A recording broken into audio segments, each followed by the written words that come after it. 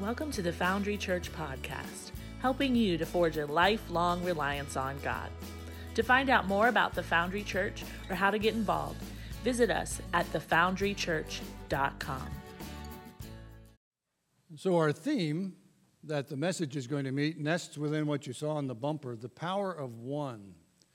And I believe in your program it says I'm going to be speaking on the power of the one that looks in the mirror, like it said in the bumper. But to personalize it a little bit more to the message that we're going to receive, I'd call it the power of one who knows the power of the law in the converting of souls. Or, as will make sense to us a little bit further on, and this is an elevator speech that you can tell friends that ask you, what was the sermon about? You can say, crooked walls hate plumb lines.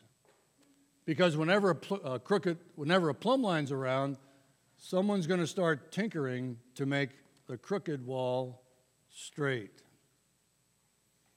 Good morning, and good morning to those of you online. I'm sincerely grateful to Pastor Andrew for his invitation to give the message this morning, but when he invited me, I was not. And he might recall, if he watches a tape of this, I said, no. You just delivered a wonderful Easter sermon, and I am in no way going to follow and act like that. But as I was preparing this message, and you may remember this, he gave a sermon 2 weeks ago that began with words to the effect of, so much is going on in the world, I'm going to vary from my habit of opening the sermon with an anecdote or a humorous story, or a joke. Do you remember that? You may also remember, and I'm going to read from the notes that I took that Sunday, he said something like this.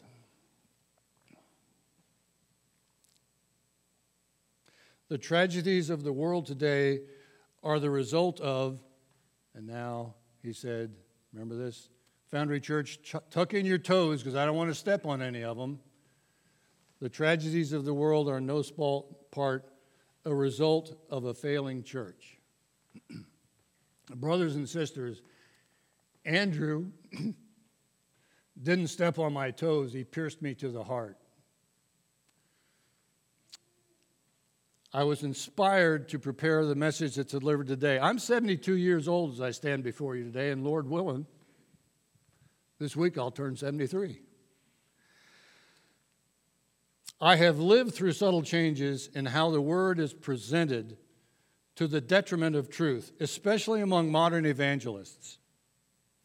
I believe that I have seen the failing church grow, and I do not intend to, with this message, contribute to that. My generation and I must take responsibility for what Andrew was starting to talk about. Now, I'm not a leader in this congregation. I'm a layman who is filling the pulpit for the fraction of an hour. If I misspeak and offend anyone, it is not between you and me. It's between me and the Almighty Maker, who hears every word I'm saying and knows my thoughts and inclinations of my heart. So don't tuck in your toes. Put on your steel-toed boots and break out your Bibles. Put plenty of lick on your fingers so you can change the pages of the Holy Gospel, and be good Bereans as you are called to be. Take a moment, please, to turn to Psalm 19 and verse 7. Now, before, you can continue to turn to that if you like, but I'm not there yet. Before I begin the message, I would like to give credit to Major Ian Thomas for an analogy of the plumb line, and to Ray Comfort for a couple of statistics in the story about the speeding ticket and 2 men on a plane. First, some statistics.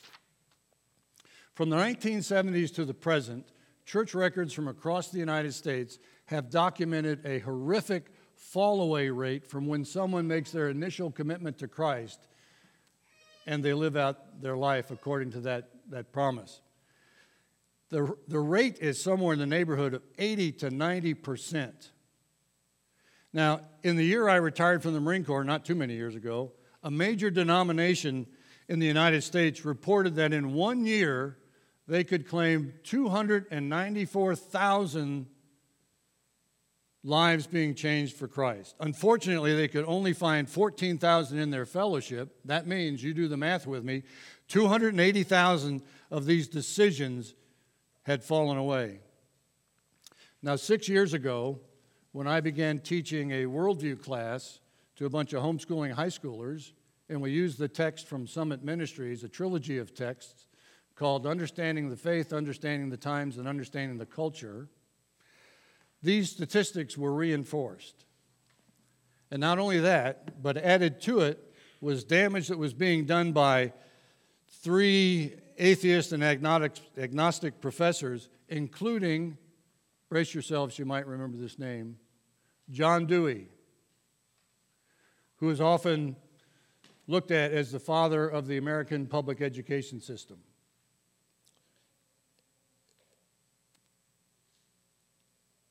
And I'll take a quote from Understanding the Times, who wrote and signed a document called the Humanist Manifesto. And that manifesto's goal was to develop a new religious movement based on science and inspirational faith to replace the dogmatic old attitudes promoted by theistic religions.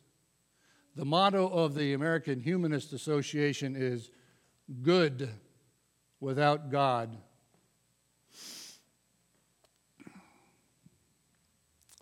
This movement that was in the 30s wasn't too far, almost coincided with, to replace theology with science or to at least create some tension between the two, corresponds with a subtle change that was occurring with modern Christian evangelism about the time of the change between the 19th and 20th century. Now, I wasn't there for that, but I read about it. Okay? For some reasons, evangelists at that time were moving away from a biblical model of evangelism, which we'll discuss in the message today, and moving towards something else that we might call fulfillment-based evangelism. Jesus will meet all of your needs.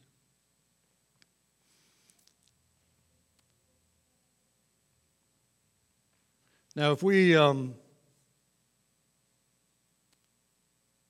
Now, I know I put that note in there. When I talk about modern evangelism, I am not, in any way, shape, or form, talking about anything that Pastor Andrew preaches when he stands in this spot. But I am talking about what a lot of our friends hear elsewhere.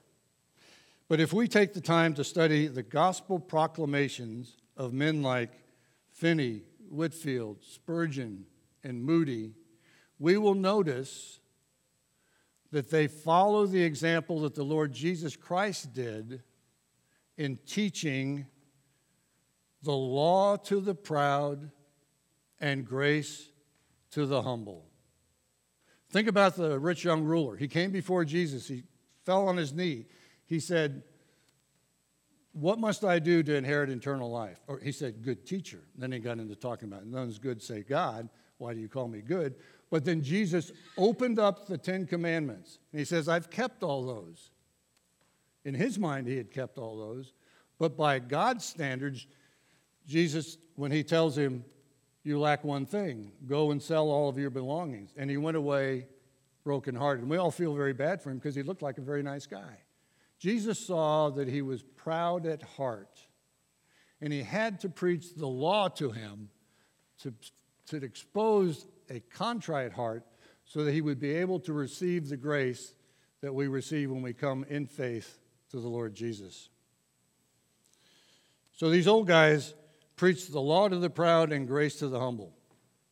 Just 2 examples are Jesus to the rich young ruler and when he talked to Nicodemus. Nicodemus came to him by night, but Nicodemus was a teacher of the law. He knew the law, and Jesus could get right to the grace and talk to him about what being born again was all about. But the model is teach the law to the proud and grace to the humble.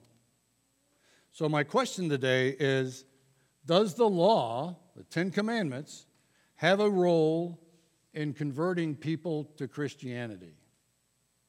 Hey, I've been guilty of thinking of the 10 Commandments as something that I learned in Sunday school, They're impossible to keep. We have forgiveness, and I'm not going to dwell on that. This lesson is going to look at that from a completely different light. Does the law have a role in converting people to Christianity? What is the role of the law in converting people to Christianity? Let's turn to Psalm 19:7. Thank you for keeping your fingers on that for so long. The law of the Lord is perfect, converting the soul. Or, that's King James, or the Amplified Bible, which I usually carry around with me because it's got big print. And it uses all of the definitions of the Greek words. It says, the law of the Lord is perfect, restoring the whole person, which I submit is restoring us to what Adam was like before the fall. The law of the Lord is perfect, converting the soul, making us the way God intended us to be. So, what is it that's perfect, converting the soul? The Bible makes it perfectly clear that the law is perfect, converting the soul. The law breaks the hard heart, and grace heals the broken heart. The law, according to Romans 7:12. Romans 7:12 tells us that the law is holy, righteous, and good. God is holy, righteous, and good. If you transgress the holy, righteous, and good law of the lawgiver, you're sticking your finger in the eye of the holy and righteous and good God. Okay. So to understand how the role of God's law in converting the soul, what it's like, let's take a moment and look at civil law. David, I have good news for you. Someone has paid your $25,000 traffic fee. How does he react? He's looking at me and he's saying, that's foolishness. I don't have a $25,000 traffic fee. And the fact that you would say that I have one is offensive to me because I don't think I've broken any laws. Okay? Now, what if I were to present the same information to David like this? David, I've got good news for you.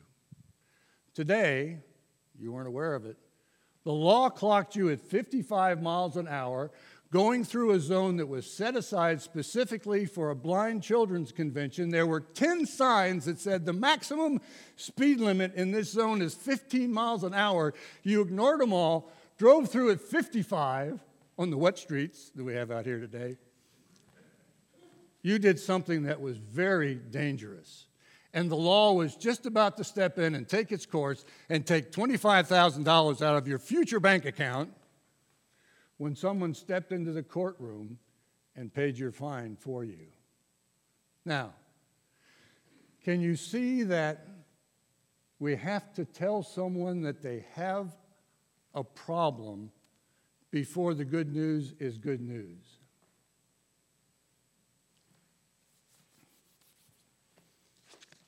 Gee, I did that with my notes. I got to jump forward now. If I don't provide instruction that you've broken the law, the good news won't be good news. But once the instruction has been provided, the good news will become good news indeed. Now, in the same way, if I approach an impenitent sinner and I say, Jesus Christ died on the cross for his sins, it will be foolishness and offensive to him. It'll be foolishness because it doesn't make sense, and it'll be offensive to him because I'm insinuating to him that he's a sinner, and he doesn't really believe that he is.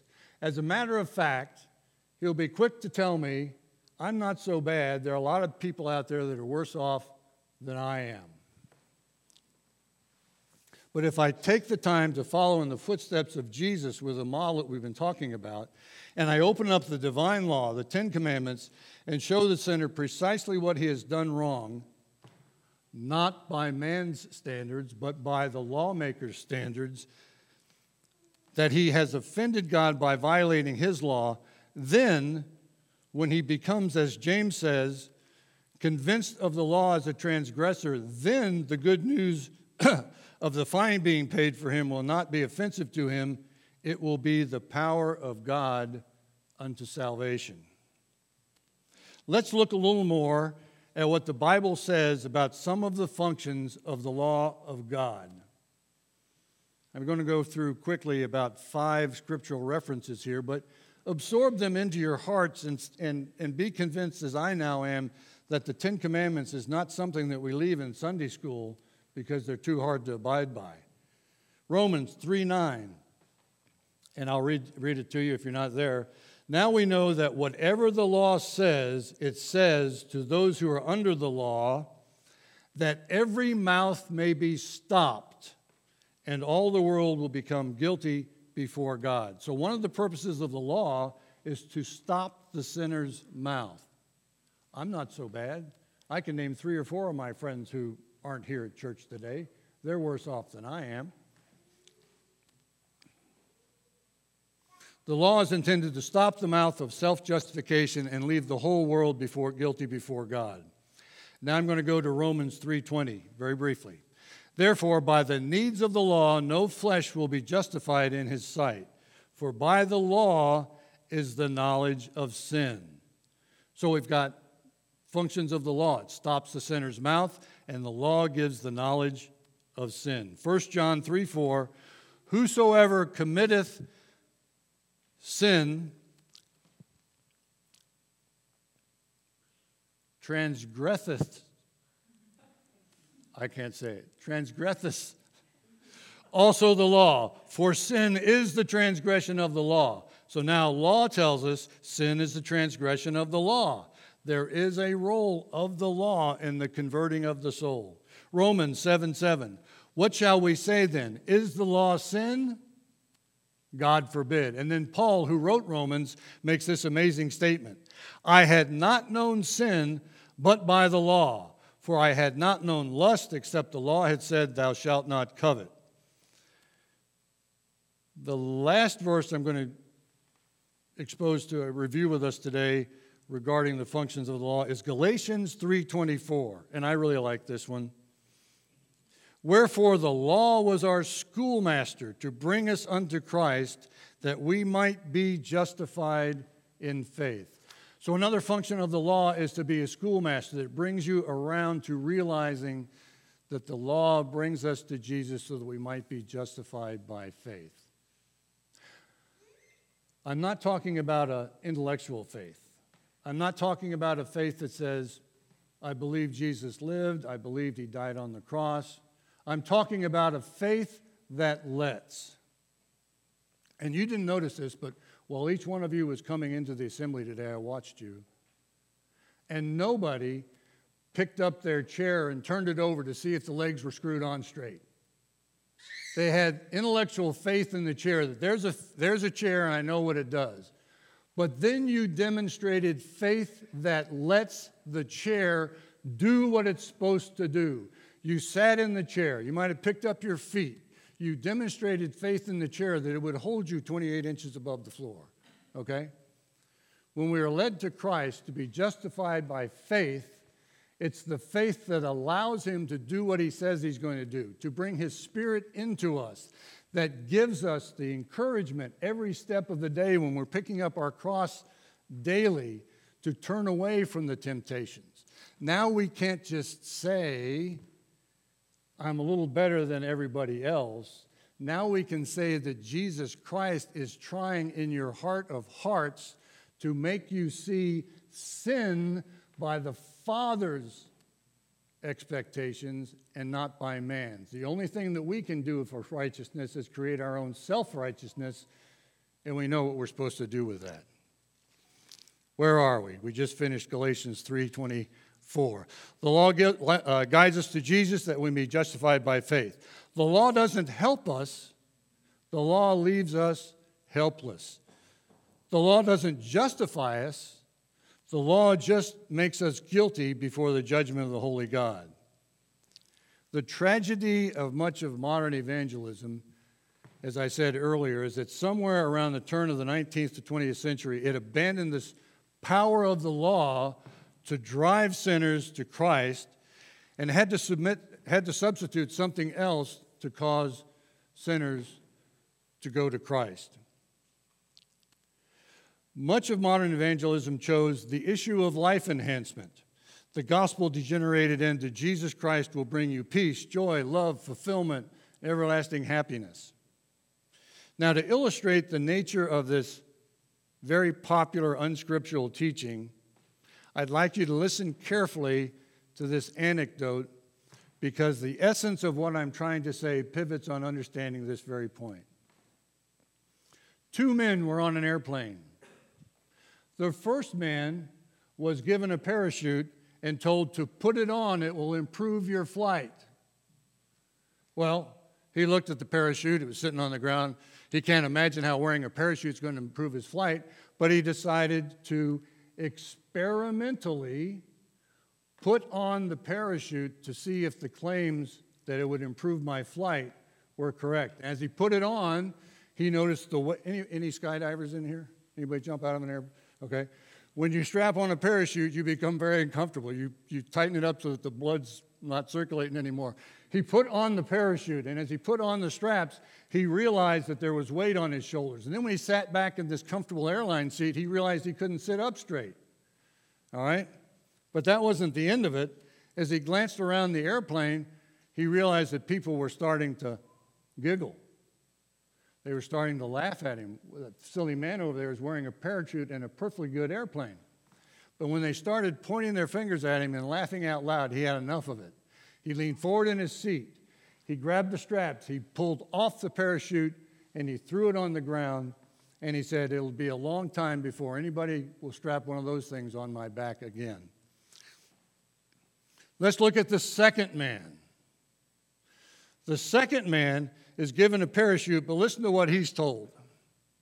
He's told, put on the parachute because at any minute you're going to have to jump 25,000 feet out of this airplane. Immediately, he grabs the parachute. He puts it on. He doesn't feel the weight in the straps. He doesn't realize that it's uncomfortable to sit up straight. His mind is consumed with what would happen to him if he jumped without the parachute. Thank you for bearing with me through that. You got the story. Let's analyze the motive and the result of each of the passengers' experiences. The first man's motive for putting on the parachute was solely to improve the flight. The result of his experience was that he was humiliated by the other passengers. He was disillusioned and somewhat embittered about those who had given him the parachute.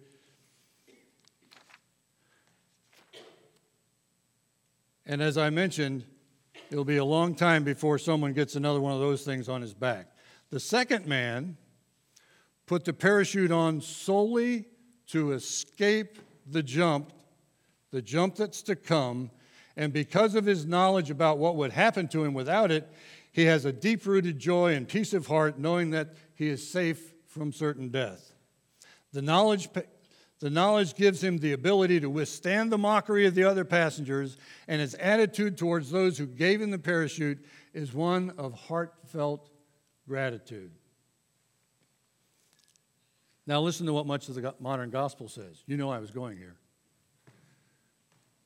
Put on the Lord Jesus. He will give you peace, joy, fulfillment, everlasting happiness. In other words, Jesus will improve the flight. So the sinner responds, and like the first man on the plane, in an experimental fashion, he puts on the Savior to see if the claims are true. And what does he receive? We know, a promise of trials, tribulations, and persecution. So what does he do? He takes off the Lord Jesus. He's offended for the word's sake. He's disillusioned and bitter, and quite rightly so. He was promised peace, joy, love, fulfillment, and lasting happiness, and all he got was trials and humiliation. His bitterness was directed at those who gave him the so-called good news. He becomes another inoculated backslider, worse off than he was before, and is probably in that 280,000 that I mentioned at the beginning of the message. Instead of teaching, Jesus will improve the flight, We should be warning the passengers that they're going to have to jump out of the plane. It is appointed once unto men to die, but after this the judgment. Hebrews 9:27. And when a sinner appreciates the horrific consequences of breaking God's law, then he will flee to the Savior solely to escape the wrath to come. And if we are true and faithful witnesses, that's what we'll be preaching. Whether I like it or not, there's wrath to come. God commands all men unto repentance, because he has appointed a day in which he will judge the world in his righteousness. I wouldn't want it any other way. I don't want him judging in my righteousness. I want him judging in his righteousness. The righteousness of God is absolute. And absolute righteousness is required to meet his standards. You see, the issue isn't one of happiness, but one of righteousness. It doesn't matter how happy a sinner is in enjoying the pleasures of sin for a season. Without the righteousness of Christ, he will perish in the day of wrath. Scriptures warn, riches profiteth not on the day of wrath, but righteousness delivereth from evil. Peace and joy are legitimate fruits of salvation, but it's not legitimate to use these fruits as a draw card for salvation. Well, we've said the law is perfect. We've talked about the function of the law and bringing the conversion of the soul. It's only appropriate that we go one by one through each of the 10 commandments and discuss them at length. No, I'm not going to do that, but I am going to show them to you in a 1-minute and 20-second video clip.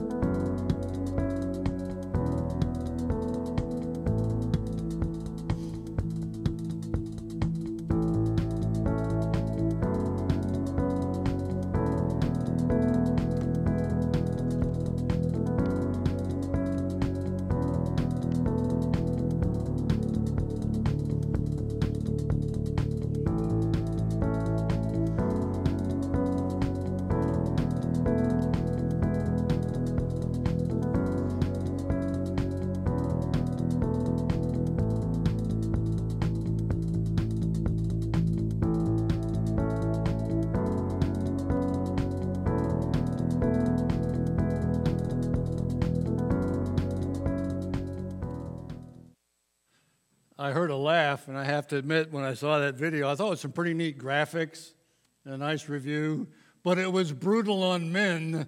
Did you see law number 7, thou shalt not covet? I won't show it again. It was terrible, okay? It was totally biased against men in the video. Okay. Brothers and sisters, behold the plumb line. What? Remember what I said at the beginning. Crooked walls hate plumb lines, because whenever a plumb line's around, somebody's going to start tinkering to try to make crooked walls straight. Plumb lines appear several times in the Bible. Amos receives a vision. The Lord standing by a wall that has been built true to plumb with a plumb line in his hand. Isaiah 28:17, I will make justice the measuring line, and righteousness the plumb line. Each time the Bible mentions a plumb line in the Old Testament, it does so with a reference to measuring righteousness and the day of judgment. I might step off camera for just a second, because there might be a couple of people here who've never seen a plumb line. Have you ever seen a plumb line before? Okay. So a plumb line has basically been replaced by a level. It's either a wooden piece of wood or a piece of aluminum, and there are a couple of bubbles in it, and you hold it this way, and it's plumb vertical, and you hold it this way, and it's level. But this preceded the plumb line. It's still used today. I'm demonstrating my love for you because I dropped $6 at Ace Hardware just to get one of these for the presentation. And I'm sure Jesus used the plumb line. He was a carpenter. I'm sure he'd used it on more than one occasion. When a wall is not plumb, you find out, and then you have to make the crooked wall straight. So I'm going to ask you to bear with me and give me a little bit more of your indulgence. I want you to imagine that I can use this plumb line, the measure of righteousness, and turn it into a microphone and conduct a man-on-the-street interview with a couple of questions and determine how righteous that man is by his fulfillment of the law of God, by God's standards. Now, what I really want you to do is put yourself in the place of the fictitious man on the street that I'm going to interview right now and answer the questions privately in your own heart, okay? Thanks for bearing with me in advance. Excuse me, sir or ma'am. I have just started a new YouTube station, and I'm going to feature man-on-the-street interviews. But I am terribly afraid of conducting man-on-the-street interviews. Would you please be so kind as to give me 3 minutes of your time and help me get over this fear? YouTube channel, cool.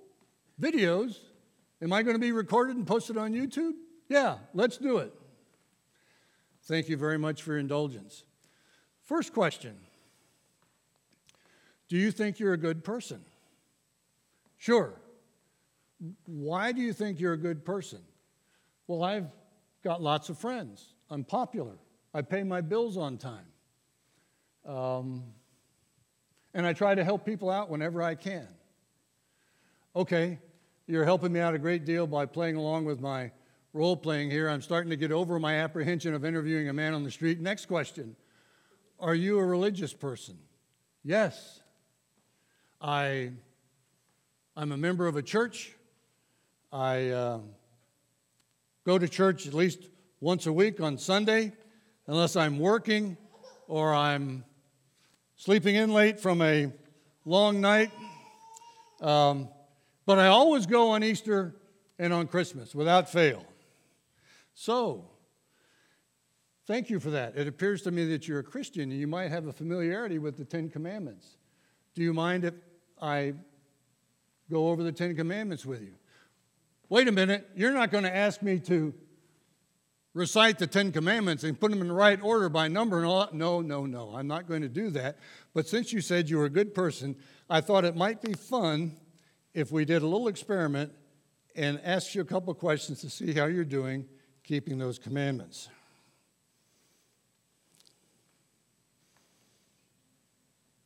Have you ever stolen anything?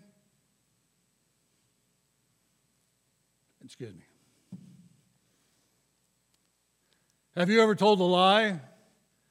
Well, sure, but just little white lies. Not very big ones, and not very often, just like everybody else does. What does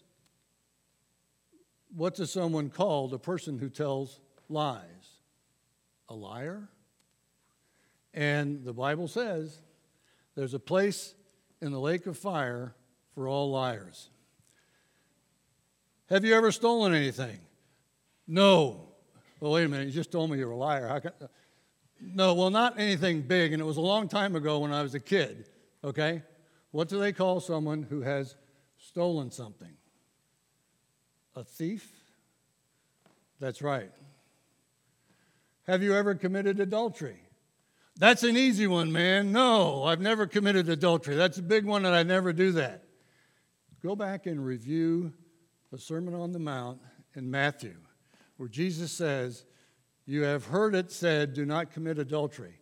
But I say," and he narrows the aperture, brothers and sisters, that if a man looks on a woman with lust, he has committed adultery in his heart. Have you ever looked at a woman in lust? Well, yeah, but I thought everybody had. Wait a minute. Are you telling me I'm going to go to hell or something? The law is perfect, bringing people to Christ.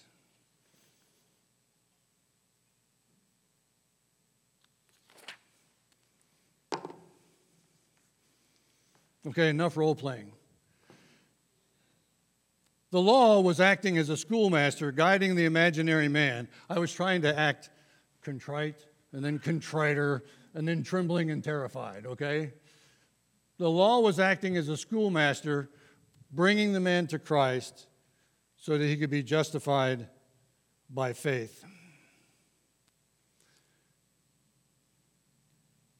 His conscience, upon which the Bible says has been written the law of God, that's Romans 2:15, told him that his best efforts would always leave him in need of a Savior. Please don't leave here without remembering that scripture. If you're bothered by your conscience, Romans 2:12, the law of God is written on your heart.